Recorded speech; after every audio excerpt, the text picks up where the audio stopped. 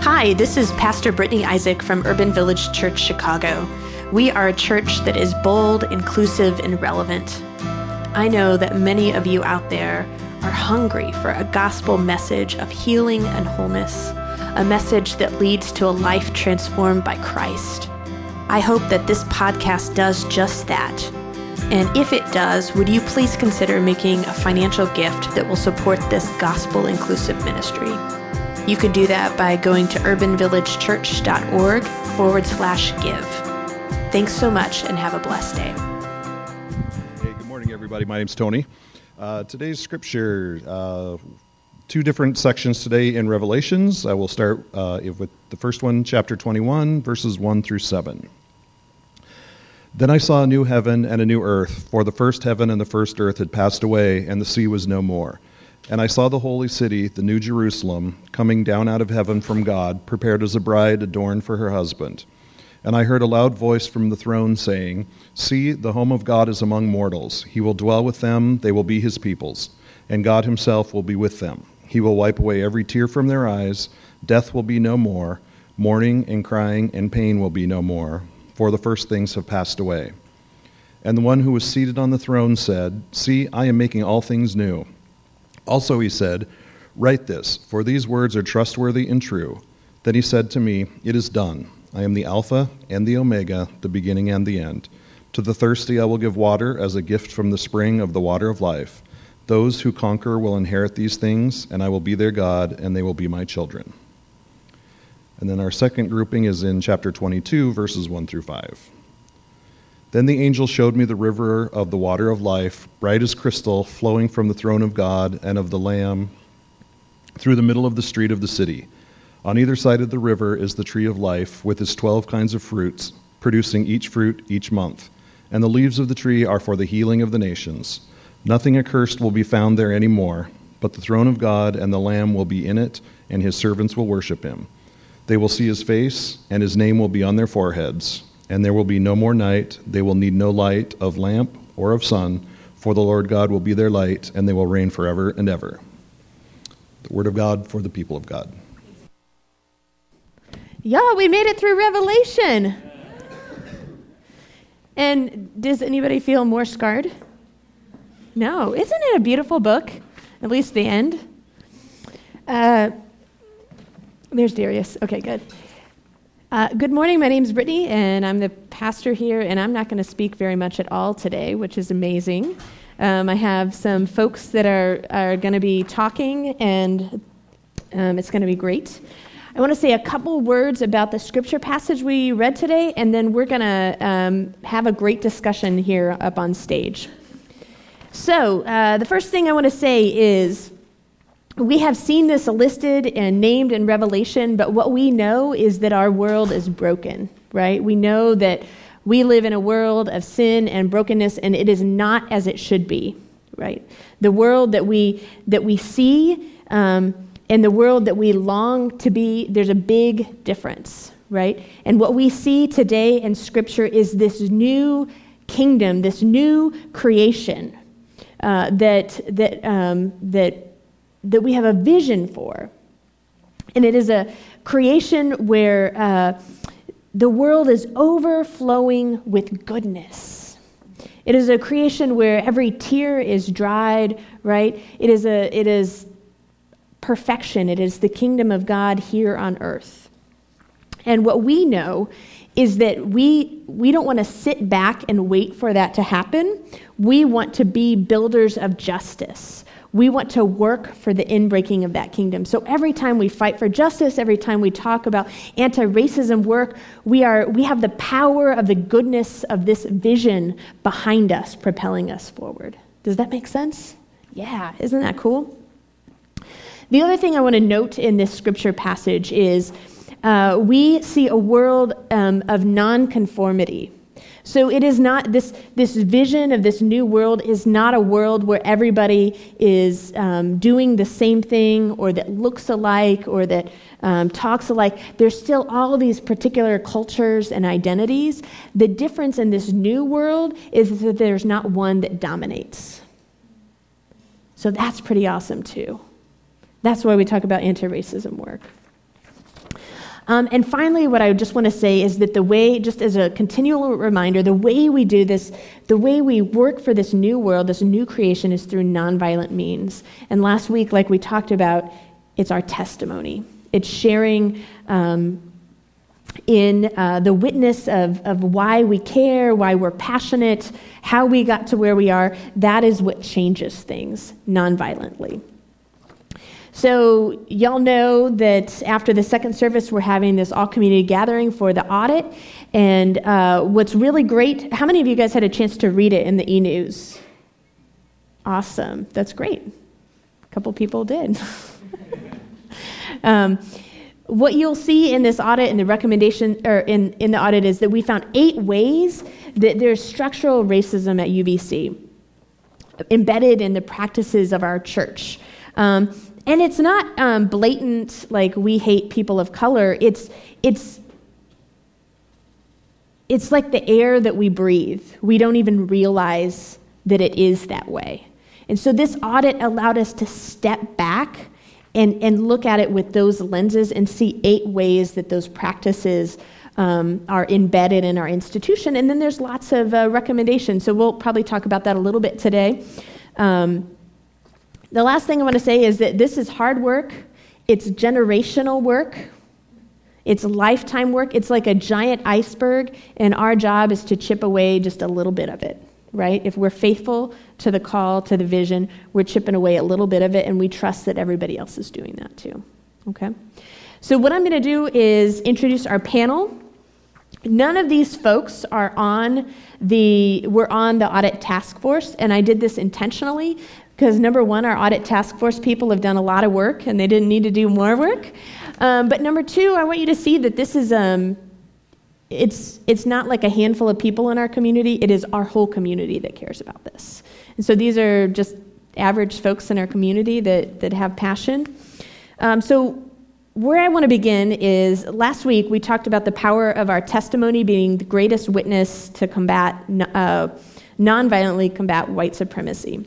So if you could say your name and what is your witness or testimony. So if you could tell us just a brief story about why it's so important for you to have UBC better align with anti-racist values.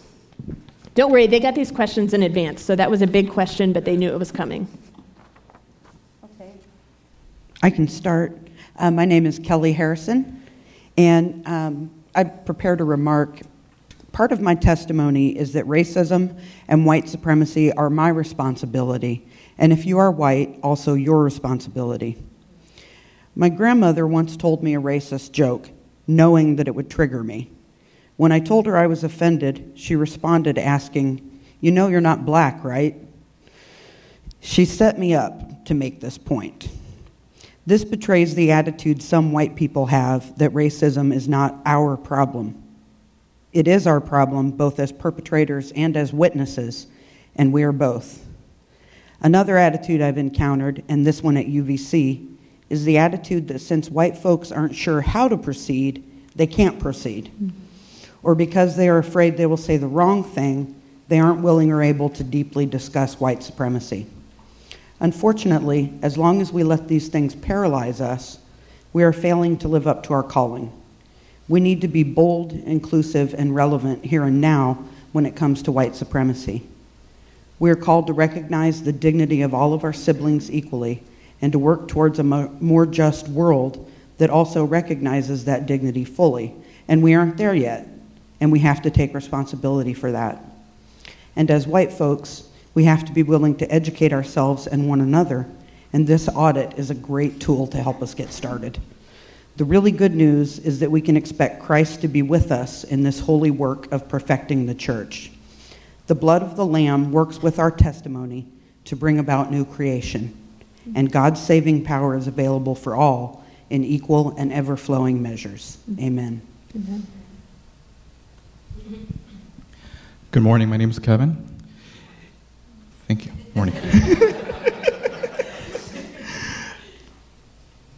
For me, like, storytelling is a big thing, and I'm not the best storyteller sometimes because I forget what I'm going to say. But growing up, so I'm Korean, and I immigrated when I was 5 years old, and I remember my parents, grandparents, relatives telling stories about their experiences during the Korean War. So, like my aunt told me that my grandmother, my dad's side, and my other aunt, when the war started, they were from Seoul, and they kind of ran to Busan, which is like the southernmost tip, and that's not like a easy day's journey, right? So that was that, and then my grandma and my grandpa, my mom's side, told me stories about how when North Korea invaded, they ran up to the mountaintop to kind of hide from all the troops, and gunfire would be like shooting right behind them, and it sounded like popcorn, right? So hearing stories like that, it's like really moving. It's really powerful in how they're able to say it. We all have stories, I never grew up we didn't grow up during a war here per se, right? But we all have stories in how it may affect our lives, right? So growing up, whether you're a person of color or white identified, we all have different ways of kind of how we contribute to anti-racism or racism in general. So for me, it's like really important being a part of a church community, because I grew up in a Korean American church, and I'm like, I really want to find that community, that comfort. But that's what I was looking for, just a Korean American church. But sometimes, that group in itself, we're not the perfect, model in itself, right? So finding this church, UVC, where it really dives into details about what does anti-racism mean, and how we're able to kind of educate and train each other and share our stories, whether it be the positive or the negative, whatever it may be, really showcases how what UVC is trying to do from all this audit stuff. So, yeah.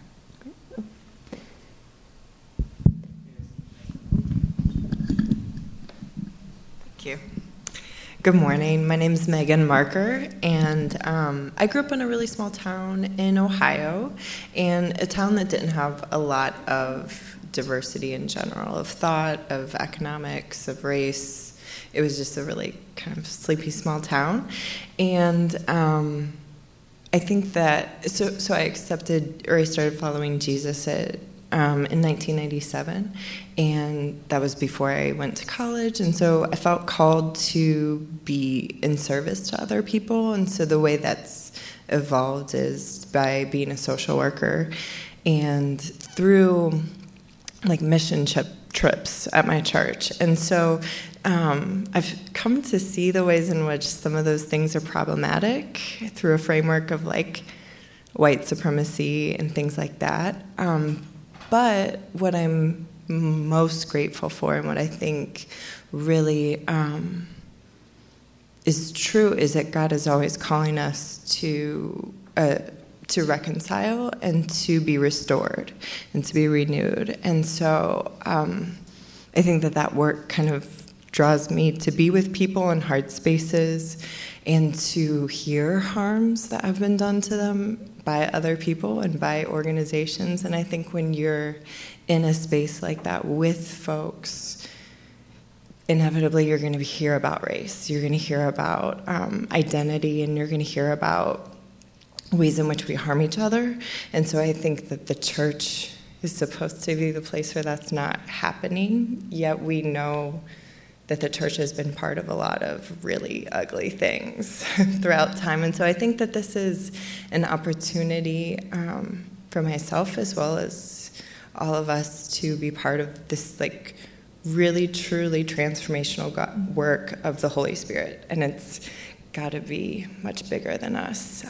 But I think that that's what feels true for me now and drew me to UVC, to be part of a community that knows that we're not perfect and knows that we have work to do and knows that what that means is service to one another in an authentic way. That's transformational. Good morning. I'm Darius James. So I did get the email, and it was kind of hard to think about this, what testimony that aligns to. And I guess just to hear you guys talk, the first thing that comes to mind, especially for a person of color in a mixed space, I don't want to be the one to have to explain something to you. I am not your teacher. And as one of my professors used to say, anything that you want to know is in plain sight. Go look for it. So playing that, oh, I didn't know that takes place. No, stop playing, stop lying to yourself. And I guess for me, I'm a preacher's kid, so and growing up in a traditional black church and then joined the military, and so I've been exposed to different type of church settings. So I think I have having that experience of being in multicultural churches, and then the way you have churches like, oh, all we see is the blood of Christ, and yeah. And so I say, and I think I said this when I did liturgy a couple weeks ago, let's not lie to ourselves just because we're a mixed crowd, that we're on our way and so glad, and we have this like euphoric utopia of just like, no. Let's be honest and be real about what we're dealing with in this space. And I think as people of color, I think what we do, and me and my husband said, we're going to be here, we're going to stay here. And I feel like some people of color just get frustrated and just move on, because it's hard to explain when you're not trying to listen or you're not trying to learn for yourself. So, and I feel like, I know I don't say much or whatever, but just having a presence that speaks to other people of color, hey, this is a safe place here. So last week we talked about the power of our testimony being the greatest weapon to nonviolently combat white supremacy. That was this question that I just asked. Next one. I should have numbered them. So Jesus models courageous vulnerability. How do you see that courageous vulnerability taking shape in our community? And how are we taking risks to be vulnerable with one another, to tell our stories, and to hear one another's stories? So we don't have to answer this in order, but how do you see vulnerability taking shape in our community? People taking risks. I think that the fact that we did this audit is a huge step of vulnerability, and the fact that we are we didn't just do this audit and now we're going to move on to the next thing. We are grappling with this. We are wrestling with this. We are questioning this. Hopefully we're all doing that, because it really does take all of us. But I think that's a sign of vulnerability that I see that I'm just really impressed with.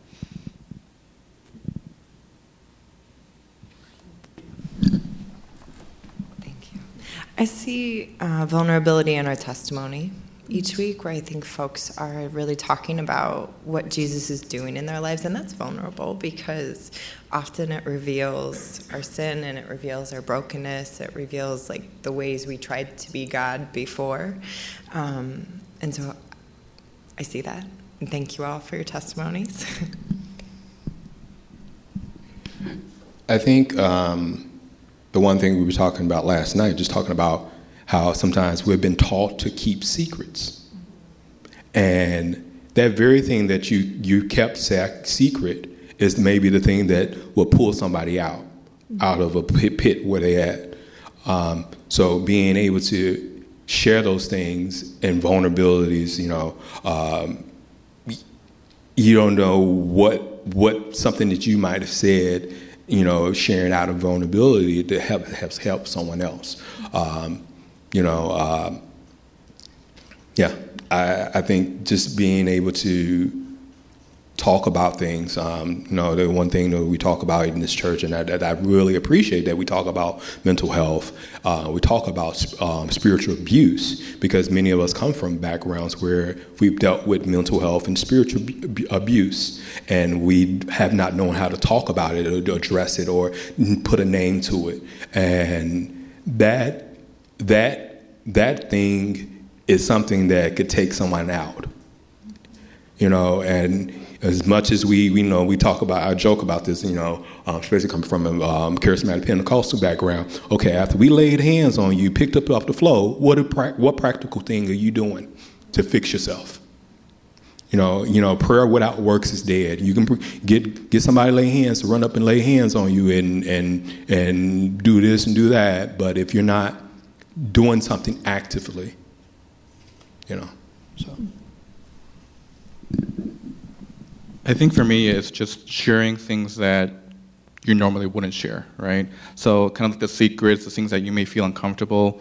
I work with a lot of students, and sometimes they're just afraid to say, this is what's going on in my life, this is what's affecting my academics, my personal well-being, and stuff like that. So it's just being comfortable, one, with who you are, and just saying that I'm broken, I'm not perfect, but being able to share those stories, whether it be testimony, because that's not an easy thing to be up here and sharing your, for the most part, like sometimes deep and darkest secrets, or just things that are challenging you, and just saying that I'm not perfect, but I'm willing to learn, and opening that mind. I think that's something that UVC has done a great job.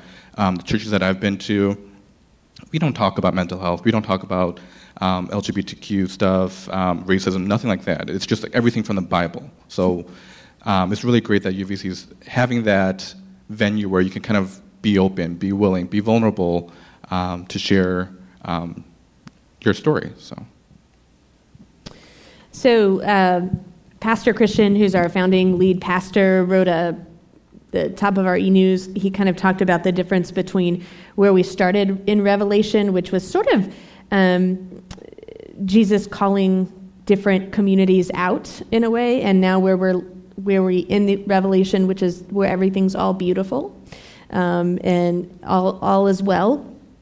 And how sometimes we want to just dwell on this, all is well, it's going to be great, and we don't want to deal with the calling out piece. So when we look at this audit, it can kind of feel negative, like it's all being called out. There's 8 ways that we're getting called out for white institutional values. Can you talk a little bit about how in the midst of these recommendations that you've looked at, can you name what's joyful about this? Is there joy in this, or is it drudgery? There's one piece that the recommendation makes that I'm really looking forward to, and it's just being involved more in the community. We all come to this church for the most part, I'm assuming. I mean, for me personally, I come because I feel a sense of community, a sense of family in this space, right? But why are we just doing it here? Why are we not doing it for the community that we kind of support? We all come from different areas, probably in the city, but UVC Edgewater is right here. There's so many different neighborhoods that we can support. What are we doing in the neighborhoods, right? So this is just for me giving an opportunity, saying that, hey, Argyle, Rogers Park, Andersonville, whatever it may be, this is who we are, right?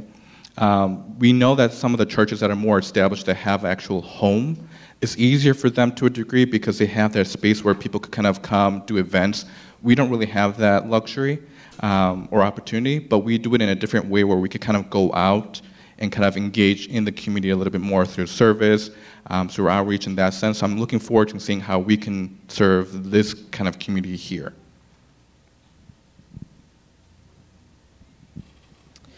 I think it's really exciting that Jesus is going to be working with us on this work. Amen. That we're not going to be alone in this. It's just really joyful and exciting. The other thing I think is that a lot of the ways that we are harmed in this world are communal. Communities harm us. And I think that the healing is often communal as well. That's one of the reasons why I'm here every Sunday, and well, almost every Sunday. But why I'm here continually and why I'm a part of this church is that it's healing work for me, for the ways that I've been wounded. And I hope that we can be a community where, with Jesus, we are all healing for one another. And I think that's really joyful and exciting. Thank you.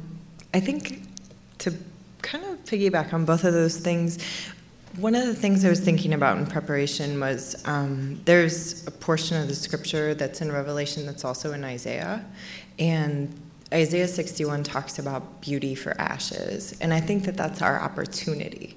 We have the opportunity through Christ to trade in our ashes and say, this is ugly and burnt and wrong, and we did not do this well. And so I'm excited about the beauty. And it's probably going to get ugly before beautiful, which is what God does. And so trusting as a community that that process is happening is I think, joyful. I was just thinking of a proverb, Proverb 12:1. Whoever loves discipline loves knowledge, but whoever hates correction is stupid. So as a church, if we telling you, hey, you messing up royally and you don't receive it, that's on you. So I think as a church, I think we love discipline, not discipline as in legalistic, but being, hey, receiving instruction and not too prideful, like, oh, I got my degrees in this and this, and I got my book in here. No, being able to receive instruction from anybody, if it speaks to your spirit, and I think that is truly us being open and listening to the Spirit of God to receive instruction, because sometimes we mess up things, and learning to get that reprieve. Hey, let's fix this. And move forward. So let's not be stupid. Okay. So as I mentioned earlier, and we've said this before, this work that we're doing is generational. These 8 recommendations, it's not like in the next year we're going to be like, done, done, done, done, done. Okay, put it on the shelf. What's next? It's lifelong generational work. So knowing that, and if you don't want to answer this, you don't have to, but we're all going to hold you accountable. Not really. What do you think is your part to play in it? You specifically. All right, I'm talking too much. Now, No. I say as a person of color is to be present, because a part of this work is white people being vulnerable, but we being here to say, hey, okay, come on, you still need to pull it, come on, and then also being a place for being here to bring in other people of color to say, hey, you're safe here, and you can talk about these things that you're dealing with, so.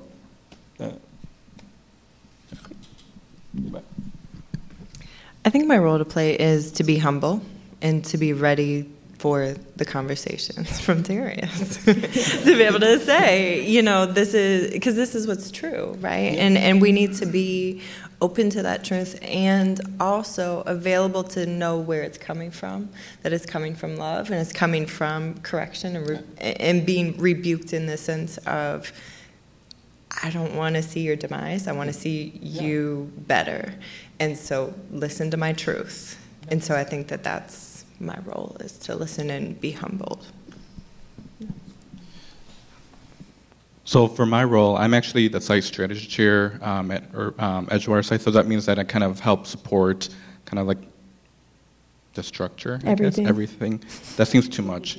But the big thing is for me to kind of reach out with the community coaches, various coaches, kind of get people more involved in one way or another, right? Hearing Ray's and Dominique's story about, giving financially is an important thing, right? One, it says it in the Bible, but hopefully, we are able to give if we can, right? The other thing is serving in the church, right? For me, it's like, hey, first and foremost, please come, right? Just get involved in that sense. Just come, be present, whoever you are, and own up to that, and be there just as a support. But also get involved. And we're not saying get involved by doing stuff like this, doing liturgy, like some of the quote unquote like big things. But even volunteering and just saying hello as a greeter. If you're a really great cook or bake, who's good at baking, by the way? Okay, so all those people that are raising their hands, we need food sometimes, right? On Sundays. There's a sign-up sheet out there, actually. There's a sign-up sheet now, right? So for me, I really believe that everyone has a superpower, whatever that may be. So how are you going to be able to utilize your superpower in the church setting? I don't know every single person, but hopefully that's something that I'll be able to kind of support, and having you find that niche to feel a part of the family. So.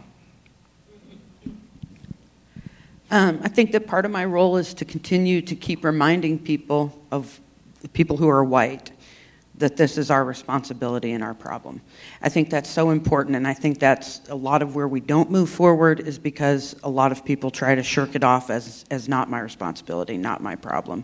And that's really not the right way to walk your faith.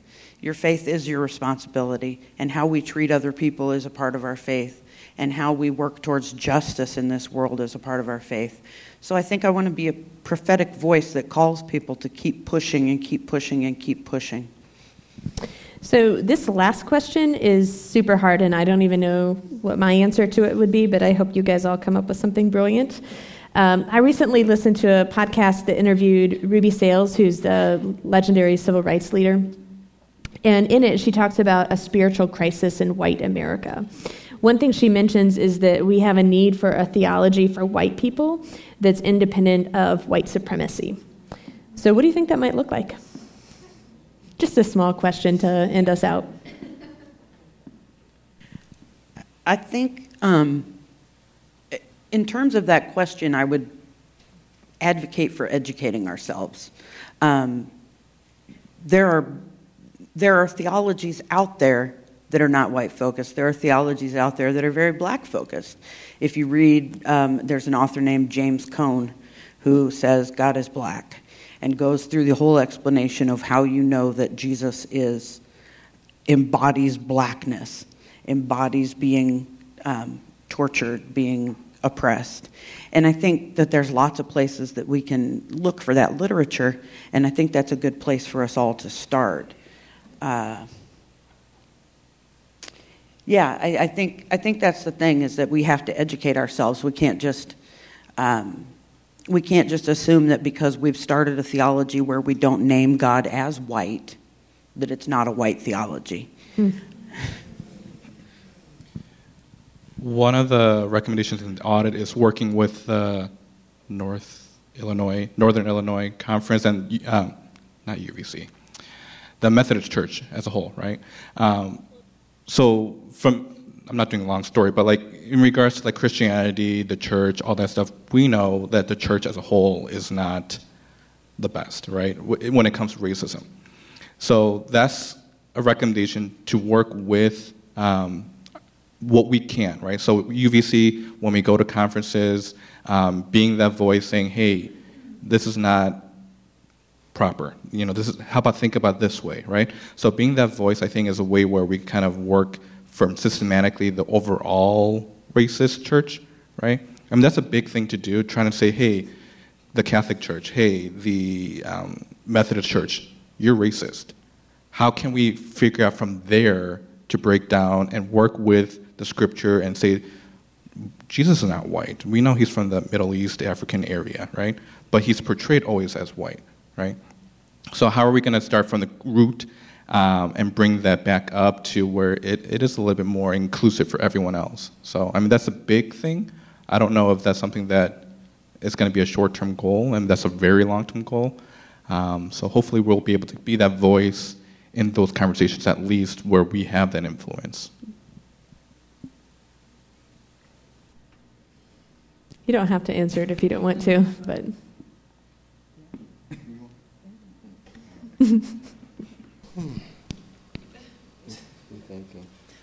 I do have a thought. I don't know that it's an answer per se, but I think the Beatitudes are a helpful place to start. That tells us who's going to inherit the kingdom and why. And I think that so much of our organizations embody these power structures, and we kind of do things to remain in power and have influence and things like that. And that's really not what the Beatitudes tell us. And I can't remember exactly which book of the Bible that's in, but I know it's in a gospel that it tells us who, the humble and the meek and things like that. So that's a thought. I think, because the question is the need for theology for white people, independent of white supremacy. First of all, I think the idea that we could just say in white theology, it's diversity centered around whiteness. If we take that away from that, I think that's where you can dismantle that whole white theology idea, particularly in the American church, because it's always been centered around diversity centered around whiteness, and that's where that supremacy comes into place, because we're elevated above everyone else because we're trying to save everyone. And that whole traditional evangelical, we got to go out to the world and do missions and save all these colored people. So reevaluating how we do evangelism, outreach in our own communities, because it's funny, like some of the largest denominations, most of their churches are in the suburbs. So larger evangelical denominations that that most of their emphasis missions are in the suburbs. They don't do anything with their inner cities. So decentering whiteness in the diversity context. So. I'd like to add, I think maybe I'll challenge you to think about this question. And then you can answer the question instead of me. But I challenge you to think about what's the difference between an inclusive or a diverse church and an anti-racist church? Because they may not be exactly the same thing. We can't make the assumption that if our churches become more diverse, that we've become anti-racist. So what's the difference? And I think, again, those are the things that we're looking at with this survey. I can't think of the word right now. With the audit, yes, thank you. Mm-hmm. Oh, go. Okay, so just because you have a black face or brown face smiling in front of you doesn't mean that they're inclusive and diverse. So that's just to add on to that. I'm sorry, I'm taking no, but so to allow what's being brought to the table to be received, everyone has a place at the table. And because we all have a place at the table, and I think the true nature of the church is egalitarian, where we all bring something to that table, and there's something to share. So if we keep that idea in mind, that's how we can dismantle white supremacy in the church, in and out. So. Y'all, so talk about vulnerability. Can we hear it for these folks that have sat up here and let us end with prayer.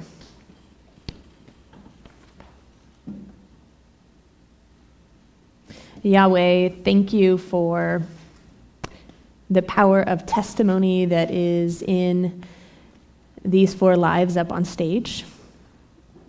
Thank you for the power of testimony that is seated in each life in the congregation.